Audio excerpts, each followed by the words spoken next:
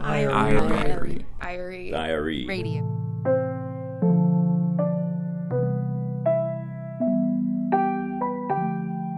You've heard this story before. An old news organization, struggling to compete, shuts down its newspapers. Reporters are laid off, severance packages handed out. When a version of that story played out in 2015 with the Scripps Howard News Service, a bureau chief was tasked with delivering the bad news. This included pulling in one team of investigative reporters to tell them they no longer had jobs. One of them, a guy named Thomas Hargrove, had been there almost 40 years, hired straight out of college. But Thomas did not react how you think he might react. I think the bureau chief might have been surprised that I was kind of smiling during this whole process, because I was really looking forward to what was going to follow. I knew that I would spend the rest of my life working murder.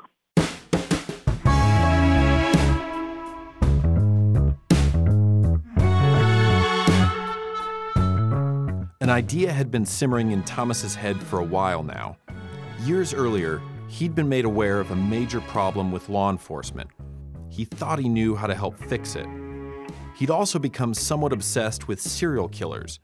He'd had an idea for that too. If he no longer had a day job, he might just have the time for an entirely new career, a career he'd build from the ground up that could help both cops and reporters. In short, this was the best layoff ever. I'm Blake Nelson, and you're listening to the IRE Radio Podcast.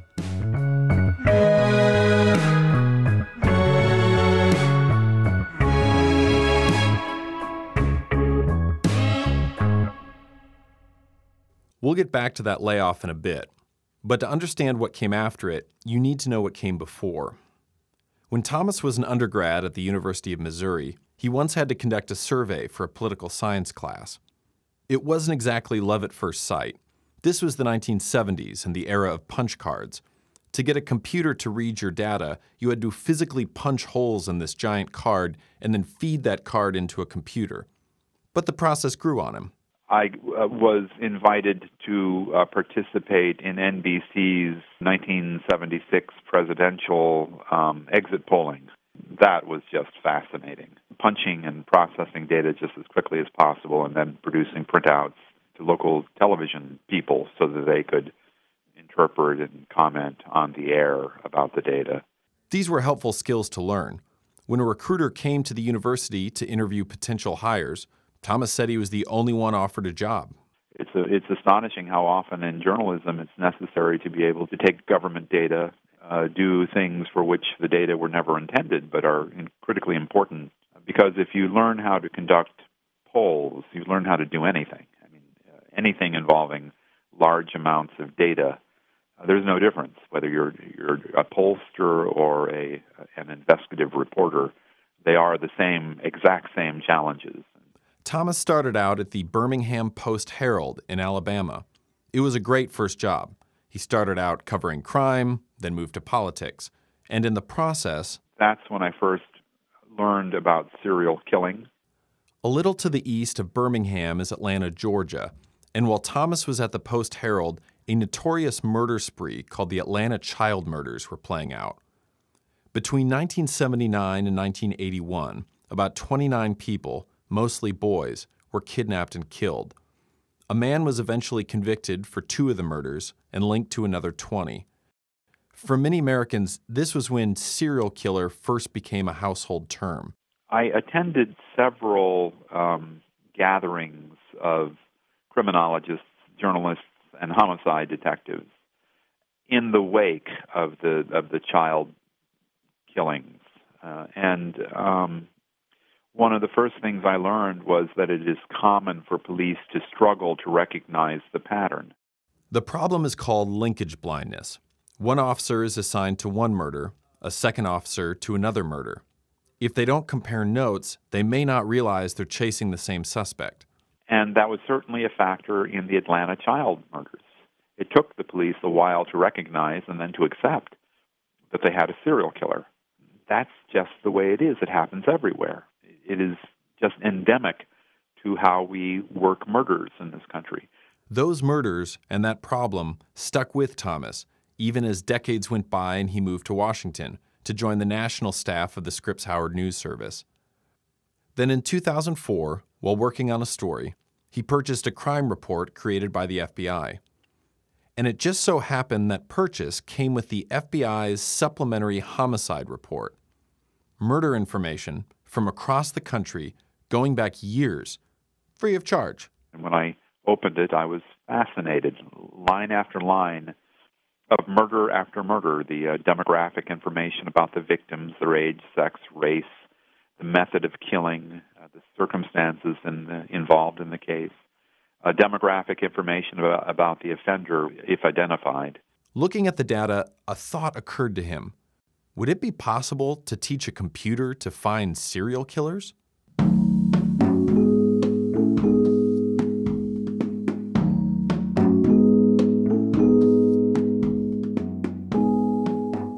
The supplementary homicide report wasn't necessarily intended as a tool to investigate murder. Police chiefs created it as an academic tool, Thomas said, to study the nature of murder. But Thomas thought he could use it for more than that, so he pitched the idea to his editors. "Could you give me some time," he said, "to build an algorithm that would spot serial killers?"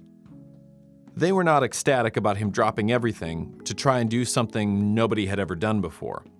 But he kept bringing it up for 6 years, until the bureau chief finally said, "Fine, you've got a year to figure this out." And who gets that? Who gets that in journalism these days? But I was given a year to study unsolved murder with an understanding that also we were going to try to develop a computer program to spot serial murder. With help from a University of Missouri graduate student, Thomas started plugging away at the algorithm. Now, algorithm is one of those words you're probably comfortable using in a sentence, but may not be able to define in detail. Yeah, it sounds like a mysterious word. It's not.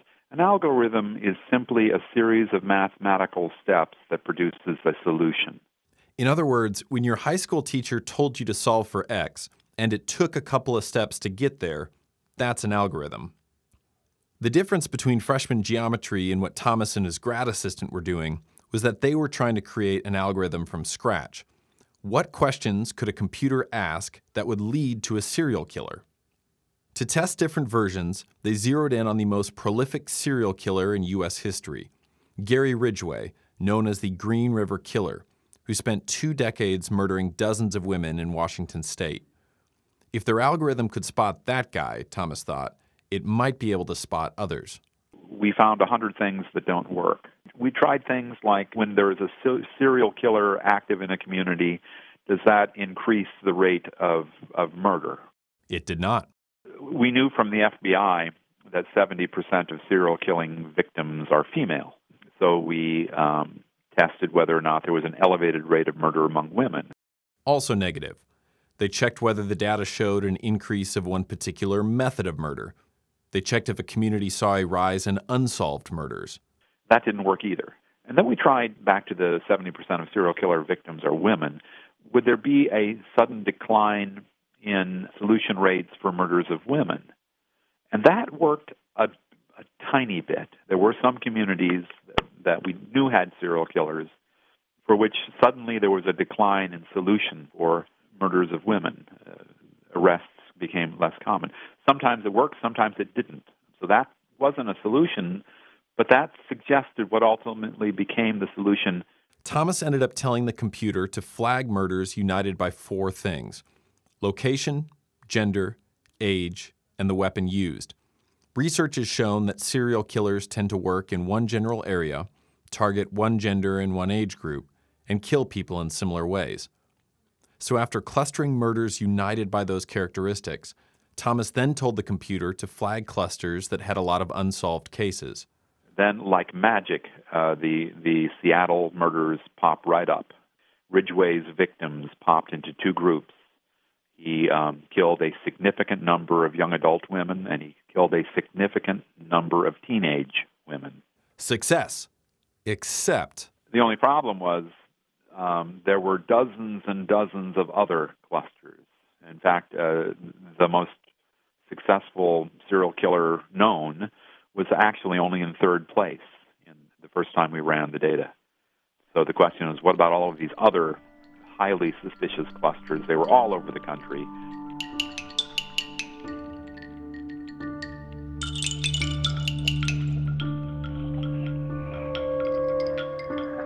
The algorithm appeared to work. But if it was correct, there were active serial killers working throughout the country who had never been caught, that had never been publicized. We picked 10 large clusters, and we started calling police departments, giving them the data and asking, were these serial killers already known to them? In some cases they were. In other cases they were not. One of Thomas's early calls was to the chief of detectives in Youngstown, Ohio. This is in 2010. And just imagine for a second that you're a cop who, out of the blue, gets this voicemail.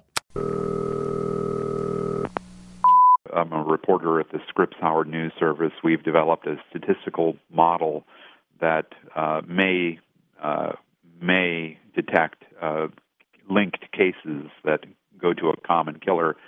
There were a significant number of unsolved murders of middle-aged black women in Youngstown, Ohio, that we thought looked highly suspicious.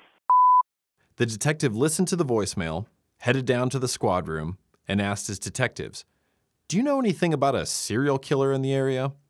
And they told him something he did not know, that yes, they absolutely thought they were up against a serial killer in the 1990s, and they never got him. And he was astonished by that information and decided there on the spot that they were going to take another look. The detective's effort, unfortunately, was unsuccessful.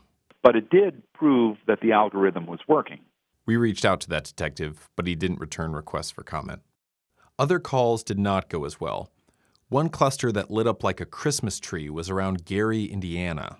So I contacted the public information officer for the Gary police, and his first response was he checked with the homicide detectives, and they have absolutely no unsolved serial killings on their book. End of story. Nothing there. Nothing to see here. Move along. Thomas showed me 9 pages of messages he sent to different officials in Gary, trying to get them to pay attention to the data. It went on for months, contacting or trying to contact the chief of detectives, the police chief, and the mayor. We were afraid that we were going to interrupt a major police investigation.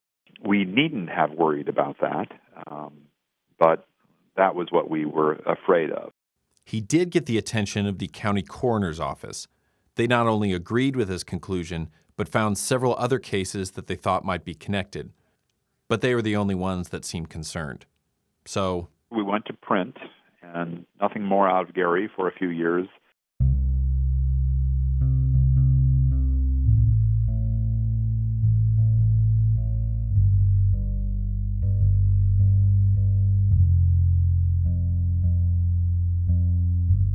Then in 2014, in a town near Gary, a police officer found the body of a woman in a Motel 6 bathtub.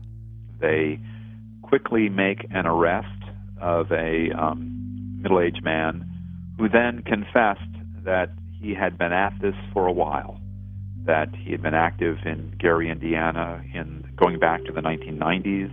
The man asked the officers, did they want to see some of his work?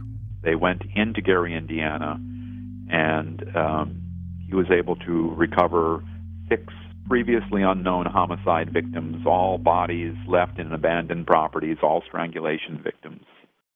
So 7 women died after my attempts to warn the Gary Police Department that they had a serial killer.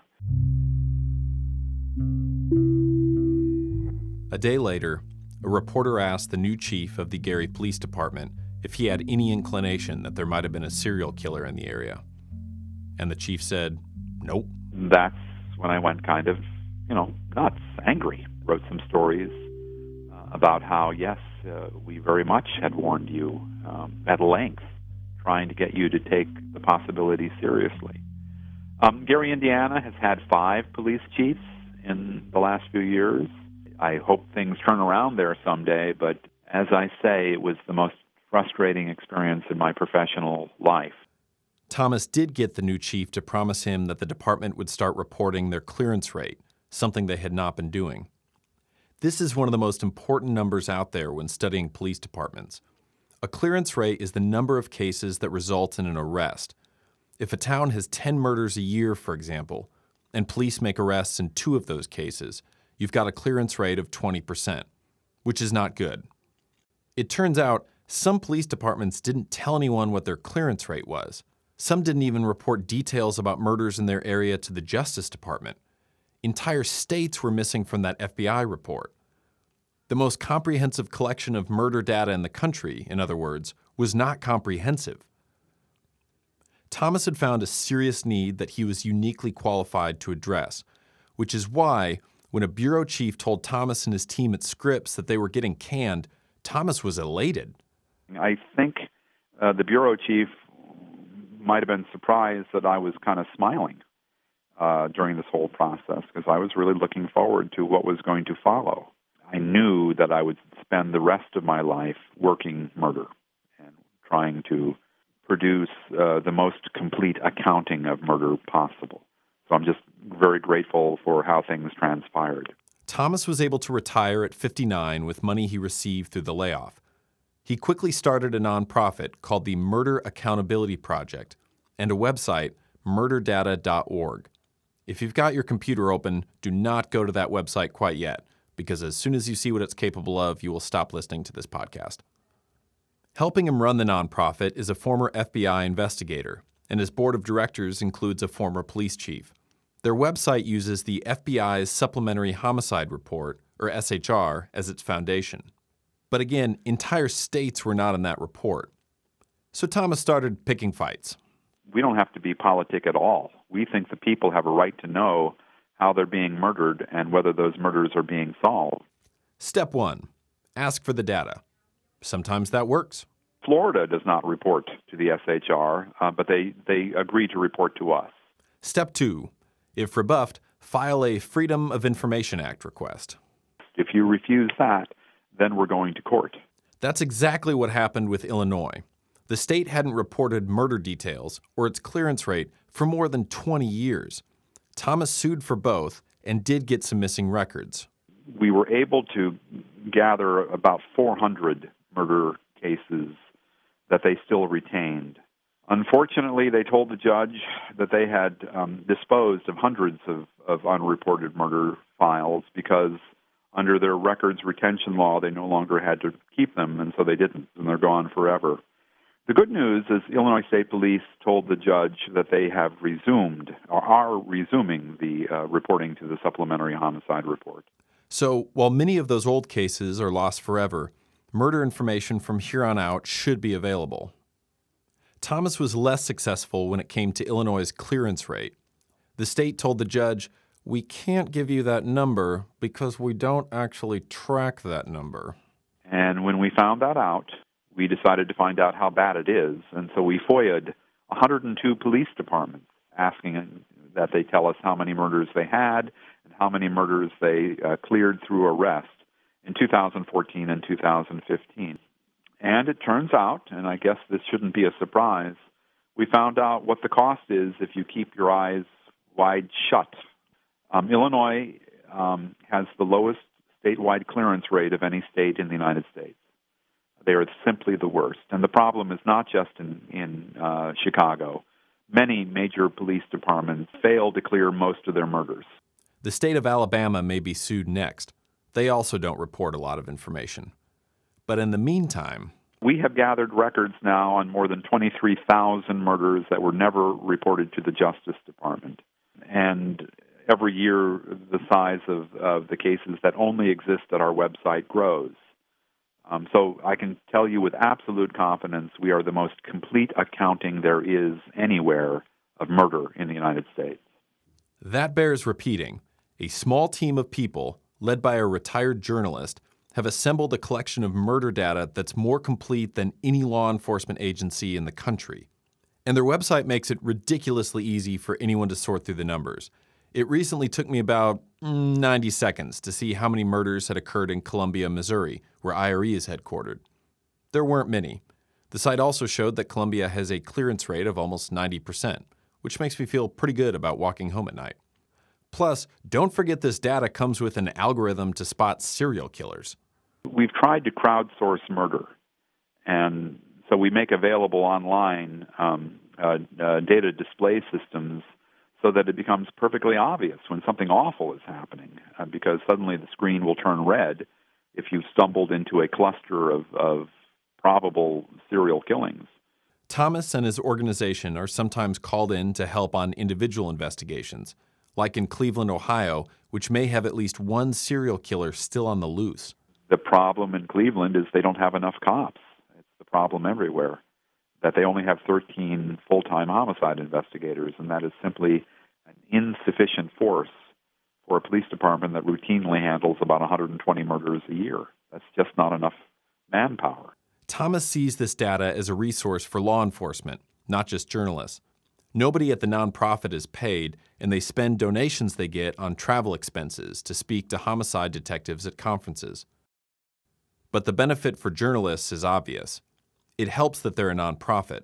I have to say that it is empowering to know that nobody's going to say no to us, because there's nobody to say no. I mean, so if we want to do something, we do it. And we don't have to worry if we'll offend anybody or if the managing editor will like the idea or not like the idea. No traditional news organization wants to specialize on a particular kind of story. They generally have to be generalists because that's what attracts the largest audience. So niche journalism, which is tailor-made for nonprofit, can be a force, and that's what we are. We're a niche operation. We found a particular need, and we specialize in that. And I think there's going to be more and more of that. He also wants to pay it forward by helping other journalists who want to start their own nonprofits. If there are young journalists out there who would like help on the technical side of how to incorporate and form a nonprofit, I'd be happy to help. I'd be happy to send to anybody our incorporation document. The project is only about 2 years old. I don't know what the Murder Accountability Project is going to look like 10 years from now. I do believe it will outlive me, and that hopefully it will get bigger. Where it goes from here is still an open question.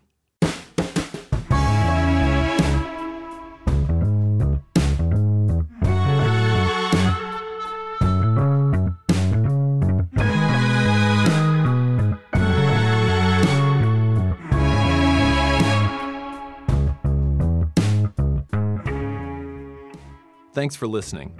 The year Thomas spent developing that algorithm also led to a national reporting project called Murder Mysteries, and we've got a link to that and the Murder Accountability Project's website in our episode notes. You can find Thomas's contact info on their site too. On our next episode, Aaron McKinstry talks to Craig Harris and Dennis Wagner from the Arizona Republic about their investigation into public housing construction on the Navajo Reservation.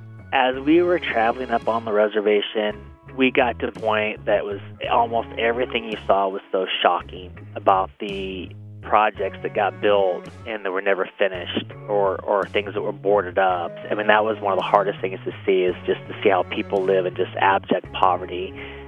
If you're a fan of the show, don't forget to subscribe on iTunes, Stitcher, or Google Play, where you can also help us reach new audiences by writing a review.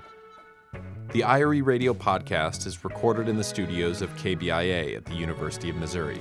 Sarah Hutchins is our editor. From Columbia, Missouri, I'm Blake Nelson.